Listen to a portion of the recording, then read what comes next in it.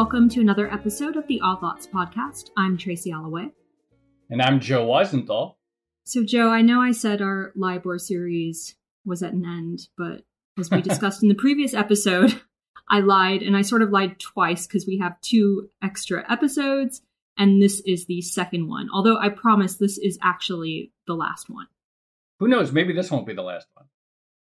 What can I say? LIBOR gets people fired up, and everyone really wants to talk about it. But I will say some of the episodes that were early in our series, we actually recorded those before we had the big March sell-off and all the volatility that we saw in the market. So I think we should actually have another discussion about what we've seen this year with the coronavirus crisis and what it might mean for the LIBOR transition. Yeah, no, I agree. I do think it's good to talk big picture and the sort of long-term trajectory of what's coming for LIBOR and the replacement. But in the meantime, LIBOR still exists. And so talking about how this benchmark, what's happened with it during these extraordinary several weeks and months for the market is sort of a useful thing as well, I hope. Yeah, and I guess the big tension that sort of emerges is, should we be attempting to do this big redesign of the financial system, basically redesigning the reference rate to which trillions of dollars of assets are tied, at a time when we're distracted by so much else going on in finance, right? We're in the middle of a financial, or maybe not financial, but an economic crisis. The Federal Reserve is rolling out all these new programs. Regulators are, looking at financial stability, things like that. Should we be tackling LIBOR at this exact moment? So we're going to explore that tension in this discussion. And we have a guest today who's a fan favorite for sure. We've had him on before, and he had been requested a lot. And then even again, I've got requests like, oh, you should talk to him again. So everything is aligning for this episode, or the culmination of the series. The interest rate stars have aligned for us. All right, well, without further ado, let's bring on Josh Younger, head of U.S. interest rate derivative strategy over at JPMorgan. And as you mentioned, Joe, a previous Odd Lots guest who talked a lot about some of the turmoil that we saw in the Treasury market in March. Josh, it's great to have you back on. Yeah, it's great to be back. Thanks for having me. So maybe just to begin with, you could give us a sort of summary of what happened to LIBOR in March when we had the market volatility, and not just market volatility, but we did start to see the beginnings of some concerns about the banking system, and that sort of reflected in the interbank lending rate. So what did we see? So I think it's best to go back to 2008, and that was an environment where LIBOR was this really important kind of canary in the coal mine for bank funding stress and ultimately the stability of financial institutions. So when LIBOR started to move and other short-term rates like Fed policy expectations did not, and that spread, that difference widened out, it ended up being a really important forward-looking indicator for the problems that were going to come, and ultimately led to bailouts and a couple of near or actual bankruptcies, and all of the problems that the financial system was facing were kind of presaged by moves in LIBOR. So that's been something people have watched for a while, and there have been episodes over the past 12 years where LIBOR was once again in the spotlight, and the best example of that was the European sovereign funding stress episodes of 2011 and 12, when initially Greece and ultimately Italy and Spain were coming under stress. Their banks were either directly or implicitly part of the LIBOR panel, and we can talk about that as well. But the banks in Europe were all interconnected to some extent, and problems in Italy and Italian banks were ultimately problems for German and French banks, and that went into the LIBOR fixing and LIBOR OIS being Fed funds, Fed policy expectations. The difference between those two rates widened out quite a bit. So that was ultimately like something people watched as this financial stability, financial conditions indicator. More recently, we saw an even larger widening in LIBOR versus OIS back in March, and so that was really the largest move in that spread since 2008. And there was immediately questions as to whether this was another canary in the coal mine, meaning, LIBOR OIS is widening out. Does that mean, as much as the banks are telling us that everything's fine and we're better capitalized and we're more stable and we have all this high quality liquid asset stock to rely upon to raise liquidity, like, are we actually in trouble? And the market knows about it, but maybe the public doesn't yet. And that's priced into LIBOR. So this was one of the two or three things that was really closely watched by a variety of people and ultimately, the public, because problems with banks are problems for the economy, especially in a major sort of economic shock at the same time. So then all the questions really surrounded what was actually driving this move in LIBOR. Was LIBOR telling us something about the banking system, or was LIBOR telling us something about the way that we construct LIBOR now that's much more technical and frankly less interesting to the broader public? And it turned out to be mostly the latter. So explain that further. I mean, actually, when we talked to you last time, which may have actually been at the very end of March or maybe early April, we still were right in the thick of the volatility. But a lot of that conversation was about what was going on, not with the banks per se, but with other entities that were trading treasuries and trading futures and the illiquidity in that space. So from your perspective, what was LIBOR, what was that widening really telling us, and what did it have to do with the volatility at the time? Yeah, so ultimately the question is, what are we really seeing when we see a LIBOR fixing? Let's say today LIBOR is 35 basis points. Like what is that number? What goes into that number? In the pre-crisis days, where there was a lot of interbank trading of short-term lending and so forth, like LIBOR had actual transactions behind it because banks would do those short-term loans relative to each other. But somewhat tongue-in-cheek, we say these days there's no I in LIBOR. The I stands for interbank, and there's no interbank trading, or there's no significant interbank trading. And so the Intercontinental Exchange is the benchmark administrator. They put out a couple of years ago revised guidance for panelists as to how to submit their quotes. So to quickly review, LIBOR is this panel of banks, large international banks that are active in short-term markets. Every day they're asked where they think they can borrow, and they're supposed to put in a number, and you don't have the option to just pass. So you have to put a number in every day.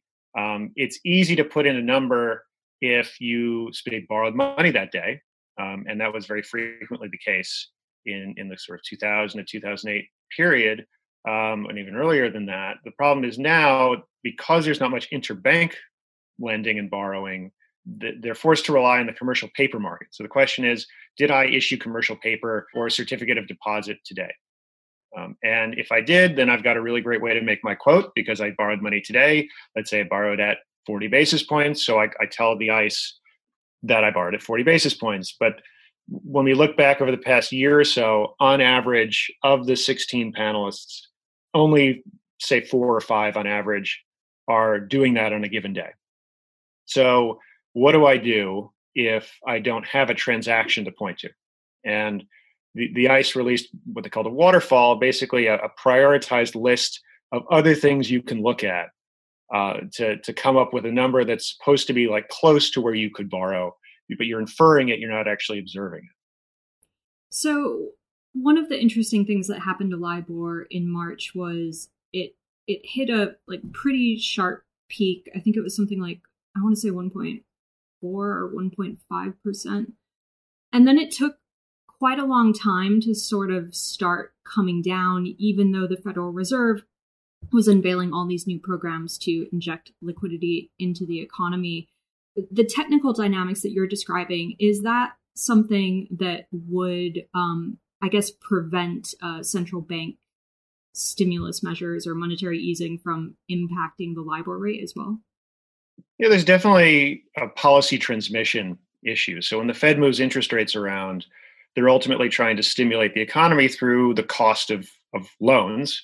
The problem is they target the federal funds rate, and there's not a ton of loans tied to the federal funds rate. So when the Fed moves interest rates, they rely on the relationship between that federal funds rate and other interest rates to actually sort of get the stimulus into the real economy. And as I'm sure your other guests spoke about, the LIBOR is by far the most pervasive of those interest rates. So to some extent, if it doesn't get passed through the LIBOR, then it doesn't have nearly the same effect. And when the Fed cut rates 100 basis points, LIBOR didn't really move in March. And so you didn't really have a ton of stimulus, at least immediately into the economy. There's also the question of whether interest rates were really the thing that was causing issues, which I think is a different conversation for somebody with more economics training than me. But if we say the Fed's trying to do what they can, lowering interest rates is the most straightforward and classic thing they can do. If that's not passed through the LIBOR because of these technical issues, you've got a problem. And so, what I was kind of alluding to earlier is that there weren't a lot of transactions. And when we talked in April, one of the issues was that the capital markets essentially shut down. So what was typically 4 or 5 panelists issuing commercial paper on a given day, which is, again, a pretty small fraction of the total number of panelists, that number went to like 2 or 3 when LIBOR was rising. So the rise in LIBOR, to a large extent, reflected other kinds of funding stress that are not really tied to like bank credit. So this wasn't really about the ability of banks to repay loans because of the risk of bankruptcy or failure. It was about the cost of securing dollars through other sources and just the scarcity of dollar funding in general, which is a very different thing, and frankly much less concerning for overall financial stability, because if bank credit is in question, that has all kinds of knock-on consequences for the economy, which we learned about in 2008, 2009. Well, so in March, the rise in LIBOR didn't necessarily reflect what was going on with bank credit, which is good. But in terms of its function as a benchmark for all kinds of loans and derivatives and other instruments, was it still basically serving its purpose if it was a measure of overall funding conditions or funding stress elsewhere in the financial system? That doesn't necessarily strike me as a bad measure to still use if we're going for LIBOR's main purpose. Well, so I guess when we think about LIBOR, like, what is it supposed to do? Like, why did we make an index out of bank borrowing in the first place? Because we could have just tied everything to Fed funds, right, or the prime rate. Like, we have the prime rate. That's an alternative. And when we initially constructed LIBOR, the idea was, I need some kind of credit component. So using Fed funds or the prime rate is not a great measure because, like, this is a benchmark against which loans to individuals and corporations is getting measured. So I want some element of underlying credit risk in this index. So who's the best credit around? Arguably, it's the largest international banks. So the question is, if I want to borrow money, I, Josh, want to take out an adjustable rate mortgage. My credit is 275 basis points worse than a good bank, right? And so I have this like benchmark that's tied to ultimately, private market, credit exposed institution, but one that's kind of high up on the scale of qualities of credit. So when you have LIBOR moving because of broader funding market conditions, and that really means the ability to find those lendable dollars. It's a very technical thing, right? I mean, if you're unconcerned about getting your money back, but you just don't have the dollars to lend because they're locked up somewhere else, so you can't pass them through the pipes effectively, like, is that really the benchmark we want to use for adjustable rate mortgages, for corporate debt, for corporate loans, for the Main Street lending facility? And so the question is not whether or not these disruptions happen, because any imperfect measure is going to have issues occasionally. The question is this something I can expect to persist over long periods of time? Is it going to lead to a lot of volatility in interest rates that's not really reflective of the credit markets? And so am I sort of creating more trouble than it's worth in tying the lending market, or continuing to tie it to this bank credit index that's constructed in this imperfect way?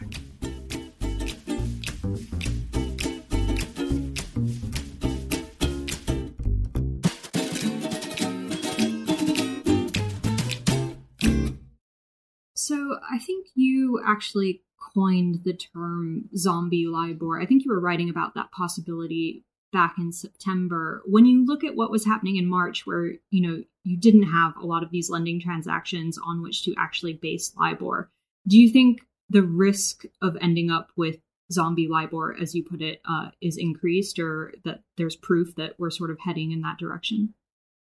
Well, the zombie LIBOR outcome, and just to review, I mean, that's a scenario in which you have this panel of 16 banks, and starting in 2022, the beginning of 2022, the regulators are going to allow banks to drop off the panel. They're no longer going to compel membership, because at the moment, if you want to get off the LIBOR panel, it's actually not so easy to do, and they're doing that because they need a decent number of banks to get a decent sample in that index. And so when people talk about LIBOR's quote unquote going away in 2020, at the end of 2021, early 2022, what they're referencing is the FCA, the Financial Conduct Authority's statement that they will no longer compel membership. And so the presumption is, if you don't have to stay in that club to which you would not like to join or remain, you'll leave. And there's lots of reasons why one would want to leave that particular panel. And so zombie LIBOR is a scenario where a lot of banks leave, but not everybody does, and you're left with a kind of small contingent of, say, 5 or 6 submitters, and that leads to a lot of volatility, because if you pick the wrong set of 5, you could end up with a much more volatile index. Thankfully, there's kind of a regulatory solution to this. So if the FCA and the benchmark administrator coordinate to some extent, they can come up with a scenario where the FCA deems LIBOR to be non-representative, and instead of continuing to post fixings, because the ICE, the benchmark administrator, they're under no obligation to keep posting LIBOR or to stop posting LIBOR, but the FCA can simply say they don't think it's representative, but you can keep producing fixings. They have come together and said, look, we're not going to do that. Like if the FCA says LIBOR has entered a stage where it just is no longer representative of credit markets, then we, the benchmark administrator, will stop publishing it pretty soon thereafter. So I'm sort of less concerned about that at the moment because of that coordination. And that's a good thing, because like all of the rules, and we'll probably talk about fallbacks and all these other things, like if LIBOR is still getting produced, unless you specifically account for that scenario, you could end up in a situation where you keep having to reference a rate that is increasingly problematic. And LIBOR has its problems now, but there's 16 contributors. Imagine there were 5 or 6, and all problems would be magnified.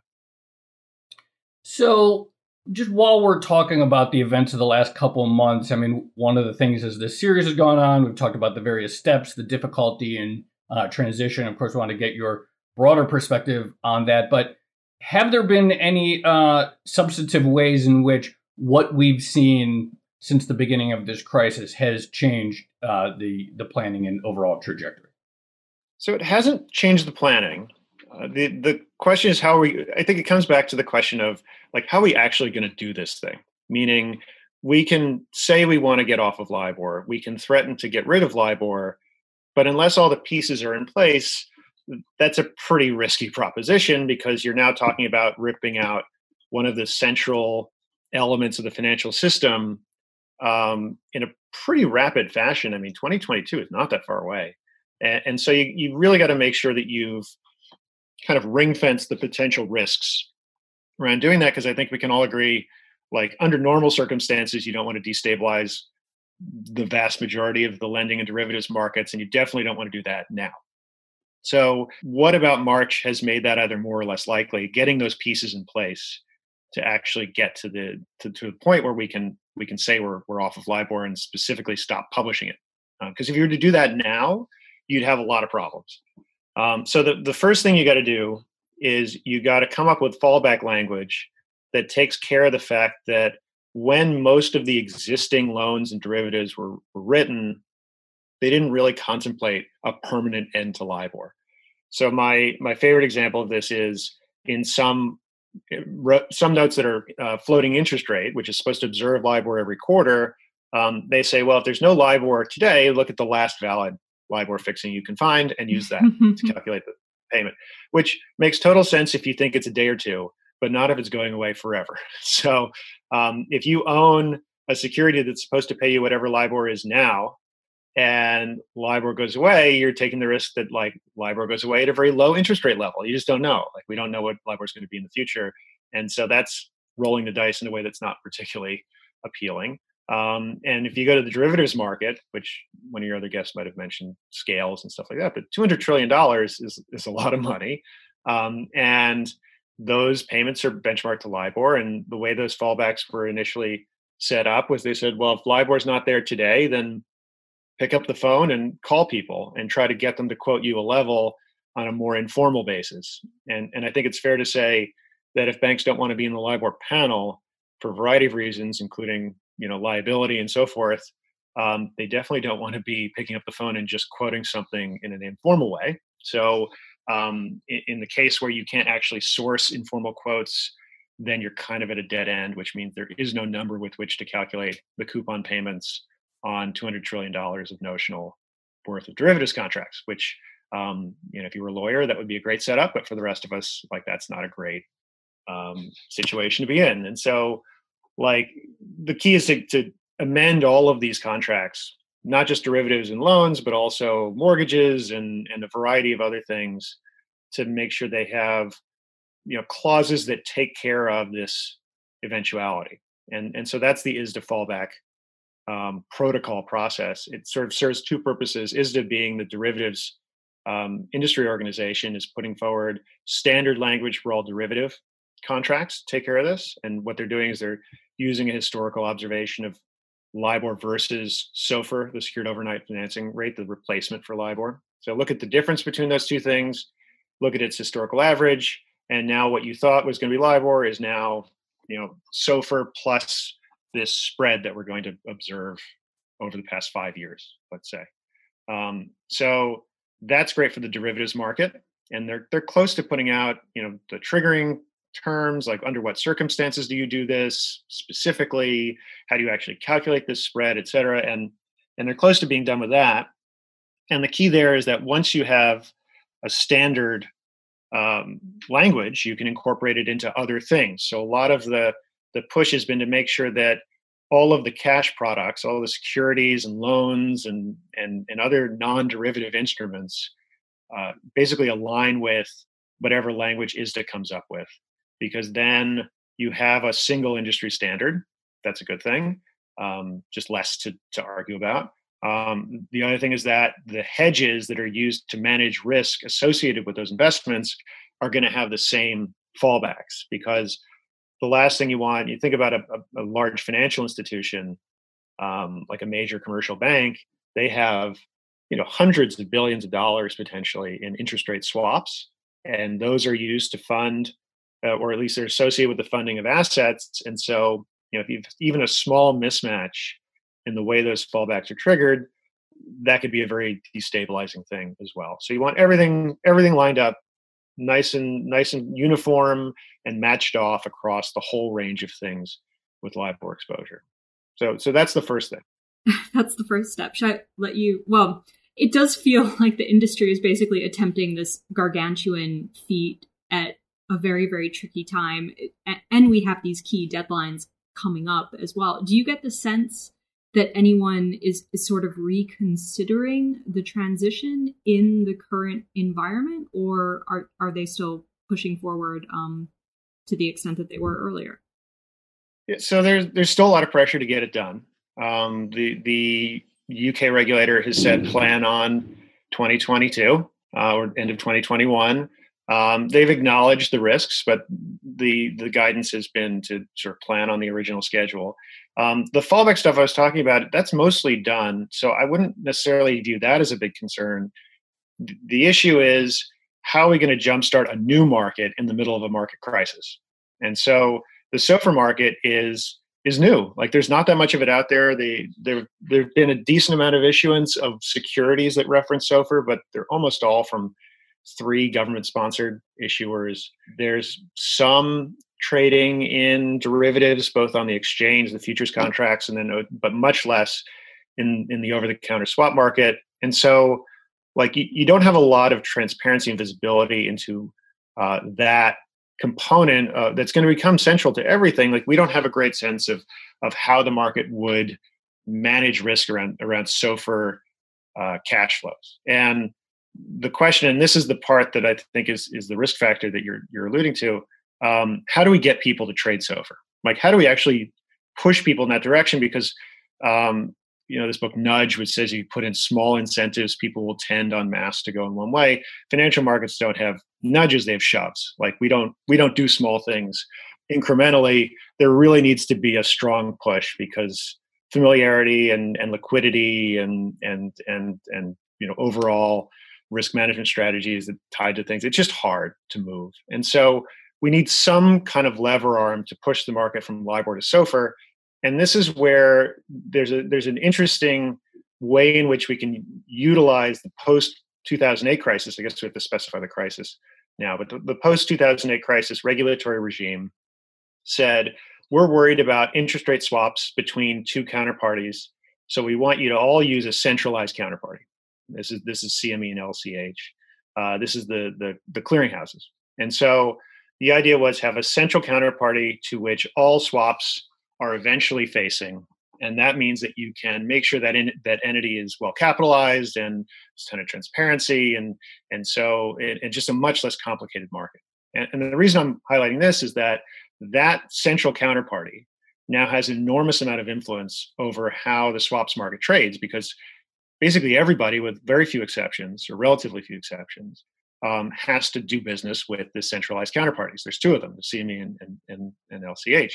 So the Alternative Reference Rate Committee and others have been coordinating with them, and it turns out there is an asset which is quite large, very actively hedged, and controlled in some sense by the decisions that these two central counterparties make, and that is the value of all US dollar interest rate derivatives.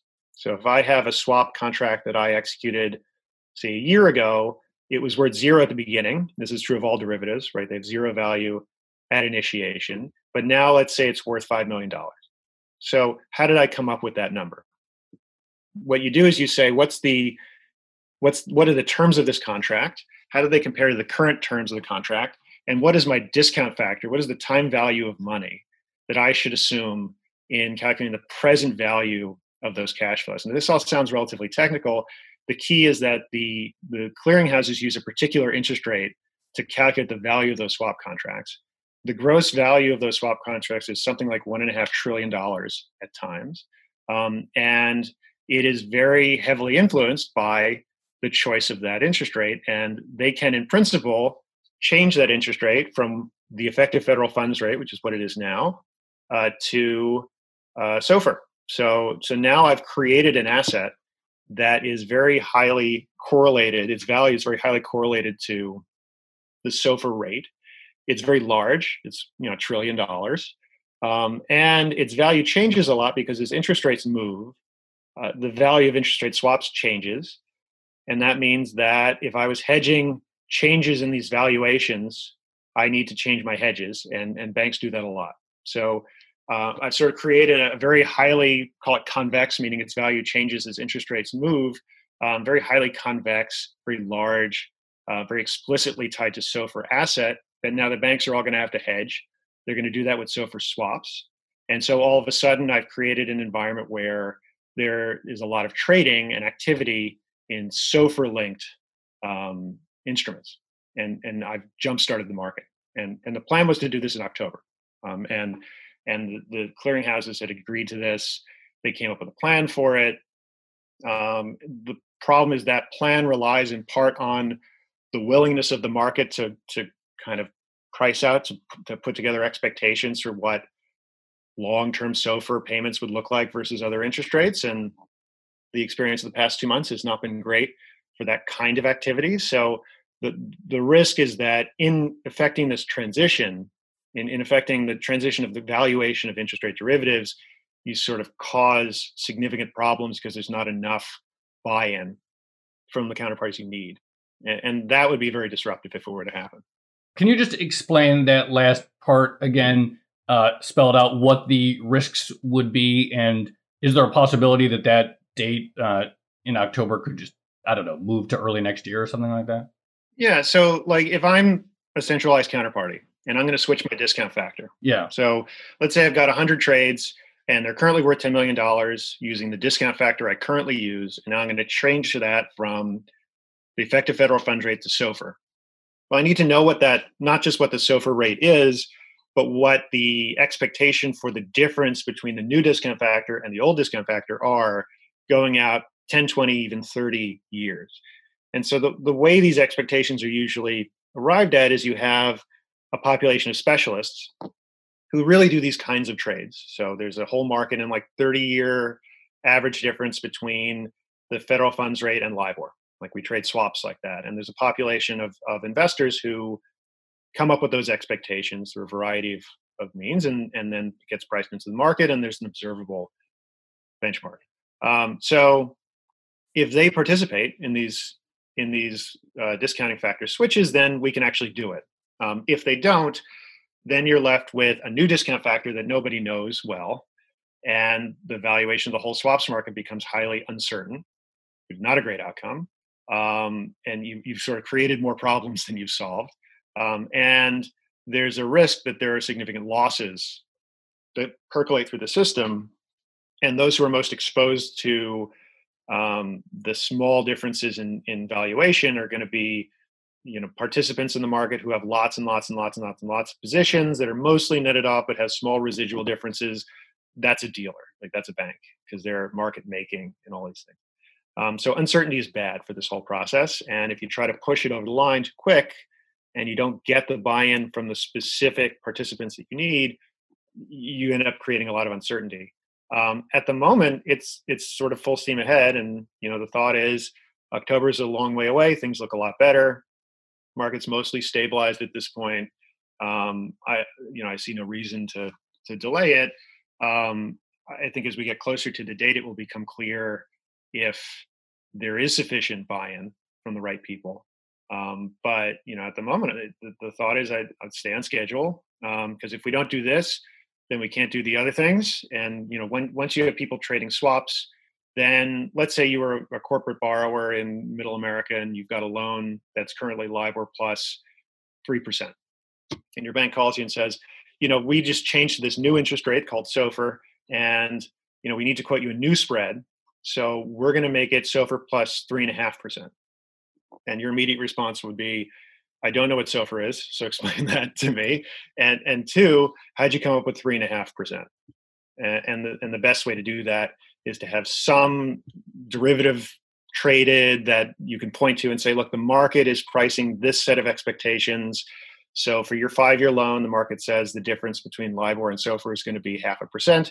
So it's fair for me to charge you an extra 0.5% because that SOFR rate is going to be lower on average over the next 5 years. To do that, you need to have trading in SOFR swaps, and to have that, you need the big bang. So it's all about laying up the pieces over the next 6 to 12 months so that ultimately we can have a loan market that's mostly, at least new loans are mostly benchmarked to SOFR, and you have that pricing transparency. You've got participants and users of interest rate derivatives moving them to the new index. You could have the mortgage market moving to the new index for the most part. You're starting to whittle down the population of LIBOR products that you have, because at the moment it's still growing. Like the market's overall risk to LIBOR has increased, not decreased, over the past year, even as the deadline has approached. And it's because people are used to LIBOR. When we write new loans now, we typically do them versus LIBOR still. Most of those credit facilities that have been drawn on in the crisis, most of them are linked to LIBOR. Most of the Fed program was originally going to be linked to SOFR, but they changed it to LIBOR because the market's not ready for SOFR-linked Main Street lending loans.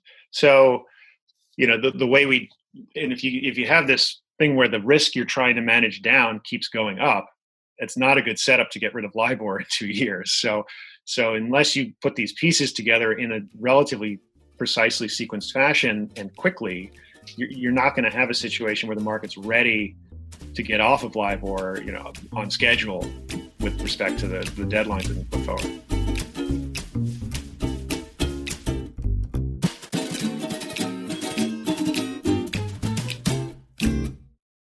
Josh, you mentioned these specialists who are very good and practiced at pricing these things out for a long time. When it comes to just real quickly, when it comes to the switch to SOFR, is there any more technical challenge from their perspective, or is it again just sort of habit and inertia in terms of whether they'll be fully ready to do that and buying into it?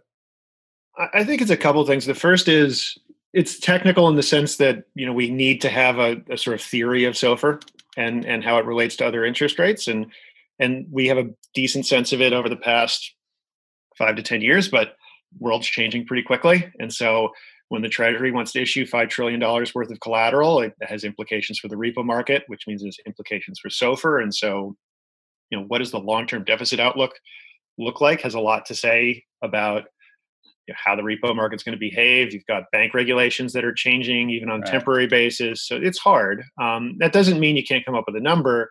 The key is, if you might be wrong, you have to be in a position to wear those losses and not have a problem. And the issue is that the one of the hardest hit communities, at least in the sort of institutional investor class, in March, was the relative value hedge fund and asset manager community. And that's precisely who you're relying on to come up with these numbers. And so there's a lot less margin for error if you've had a bad year already. And the willingness to participate in saying it's voluntary. Like, you don't have to do this if you're a hedge fund. Like, you can just choose not to participate in SOFR, and that's fine. And so without that buy-in, it's just going to be hard to keep the process moving along.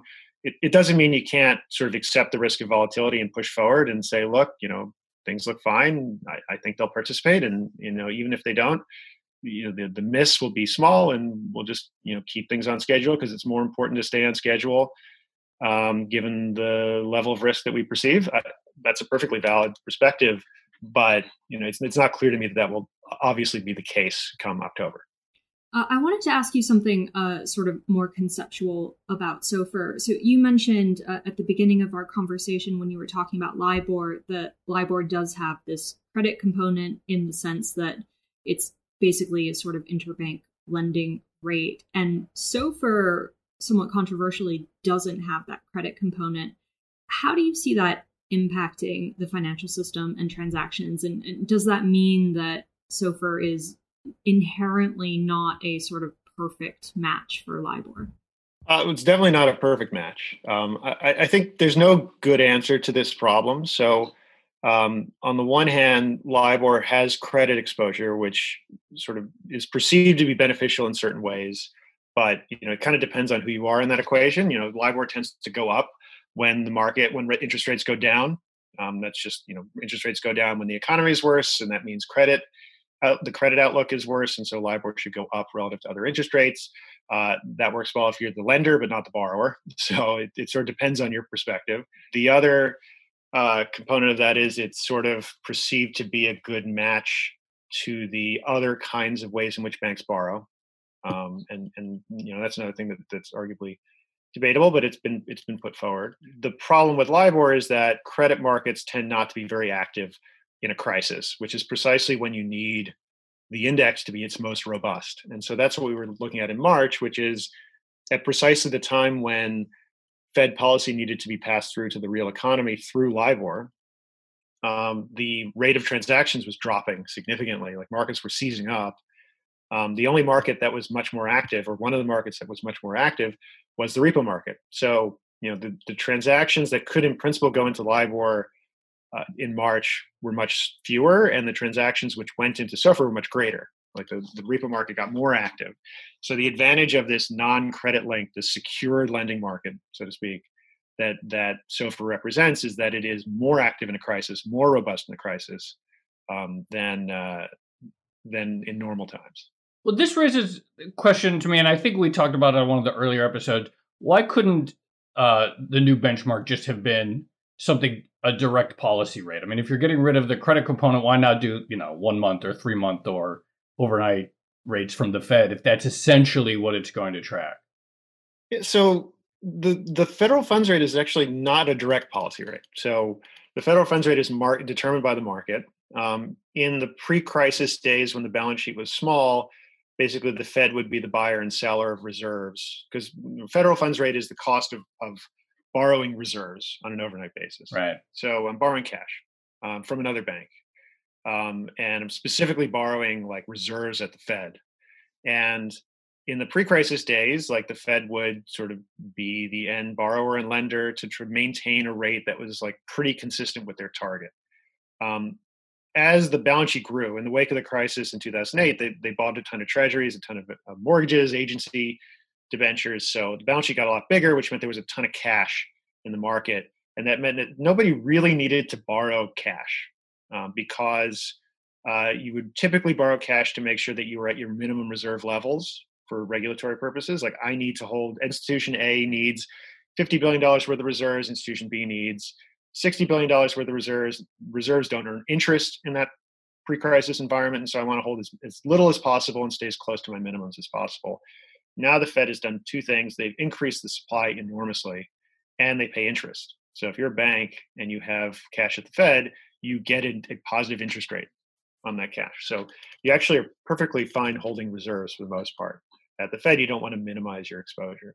And a corollary to that is who would actually lend reserves when they're earning interest on them at a rate that might be below the interest they'd earned by holding them overnight.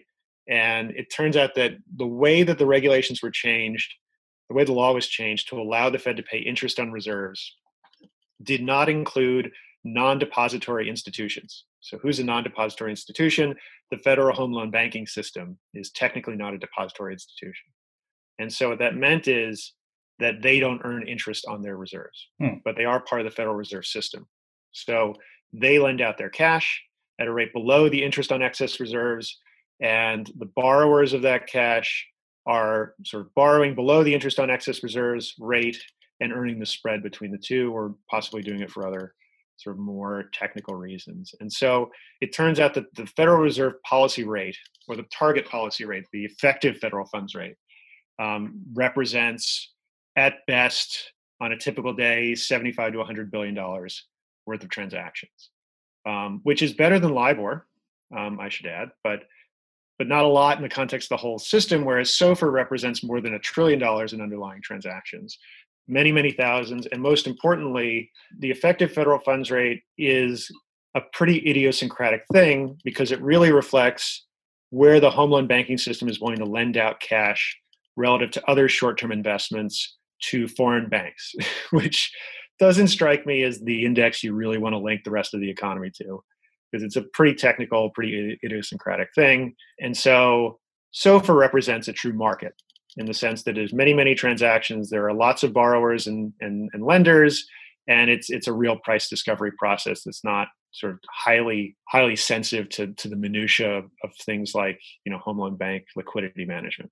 So it's a much more attractive rate, and the ARC sort of considered both when they were the Alternative Reference Rate Committee. They considered both and came to the conclusion that this repo rate, for all its problems, was a much more desirable benchmark than things like Fed funds.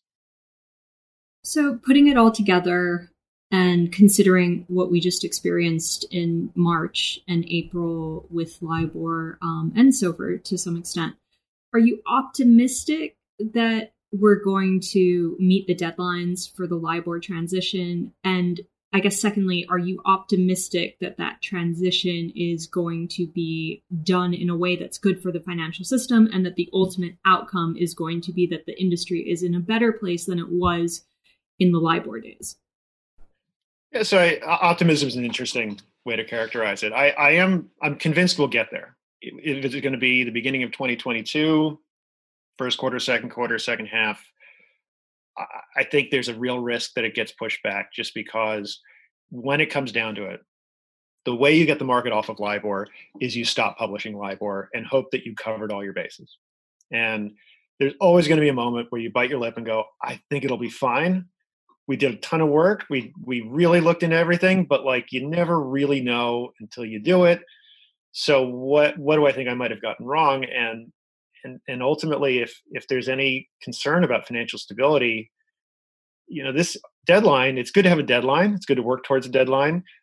This deadline was not chosen for any reason other than we need a deadline that's realistic. So if financial stability is truly at risk, I think turning off the lights and walking out of the LIBOR room, wherever it is probably not a great idea.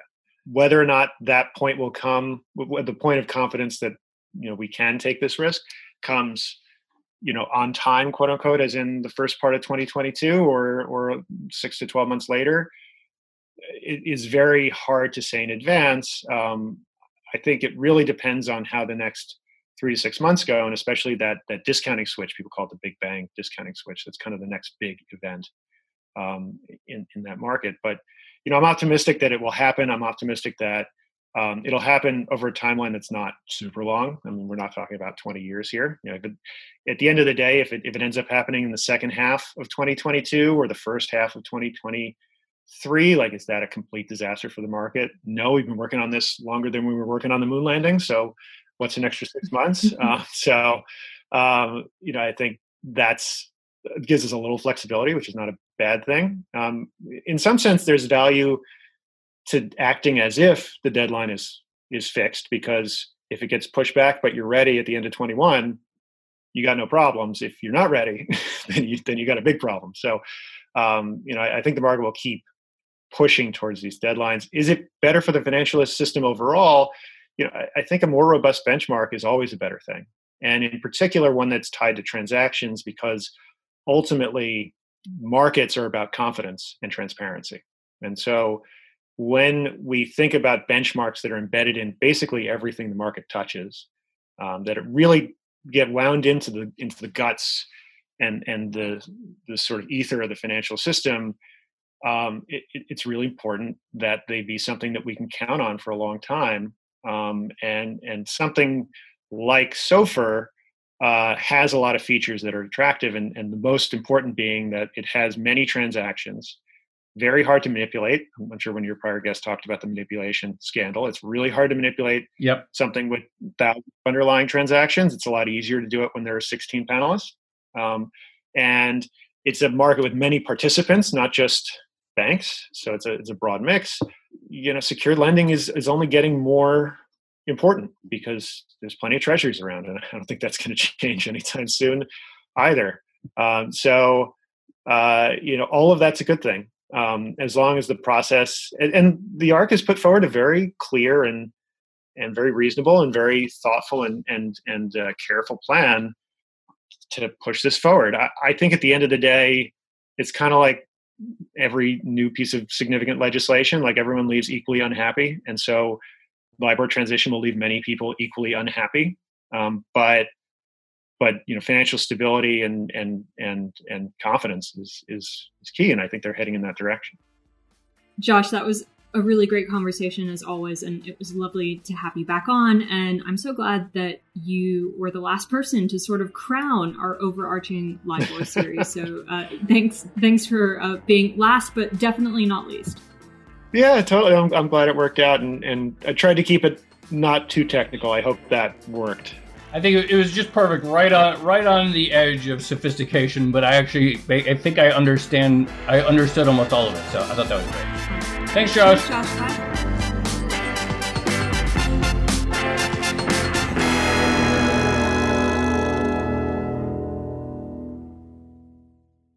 Okay, so I think we're done. I'm sort of scared to say that. I think we are done with the LIBOR series. Yeah, Josh, I think we're done for now. I mean, I do think, it's not, the topic isn't going away, but that was a really good summary. Josh is just so clear, and his ability to take a really sophisticated topic, very detailed. I mean, when I try to read on this topic, it's always difficult, but I think he's one of the sort of clearest articulators. So good place to stop.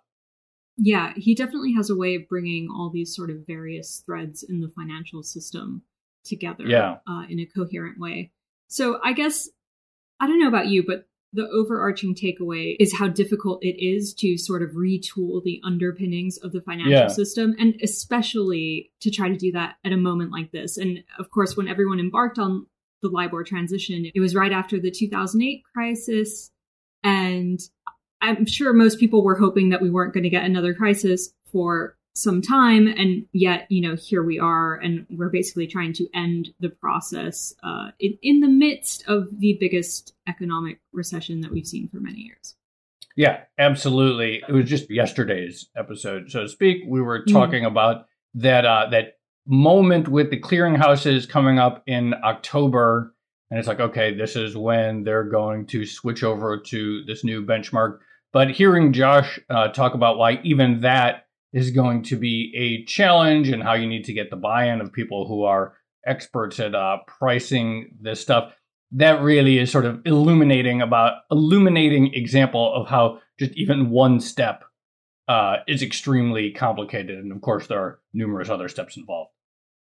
Yeah. And I love that anecdote from Josh as well about, language in the contracts that talks about, well, if there is no available LIBOR rate, you just go back to the previous one. And most people were expecting that to be, a day or two previously. But if you actually sunset LIBOR, then you could be going back years and years and years. And it's all stuff that people never really considered they would have to do. Yeah, no, it was really great. And maybe we should do another LIBOR series, but like in a year, or in 6 months or something, and then we'll see how it goes.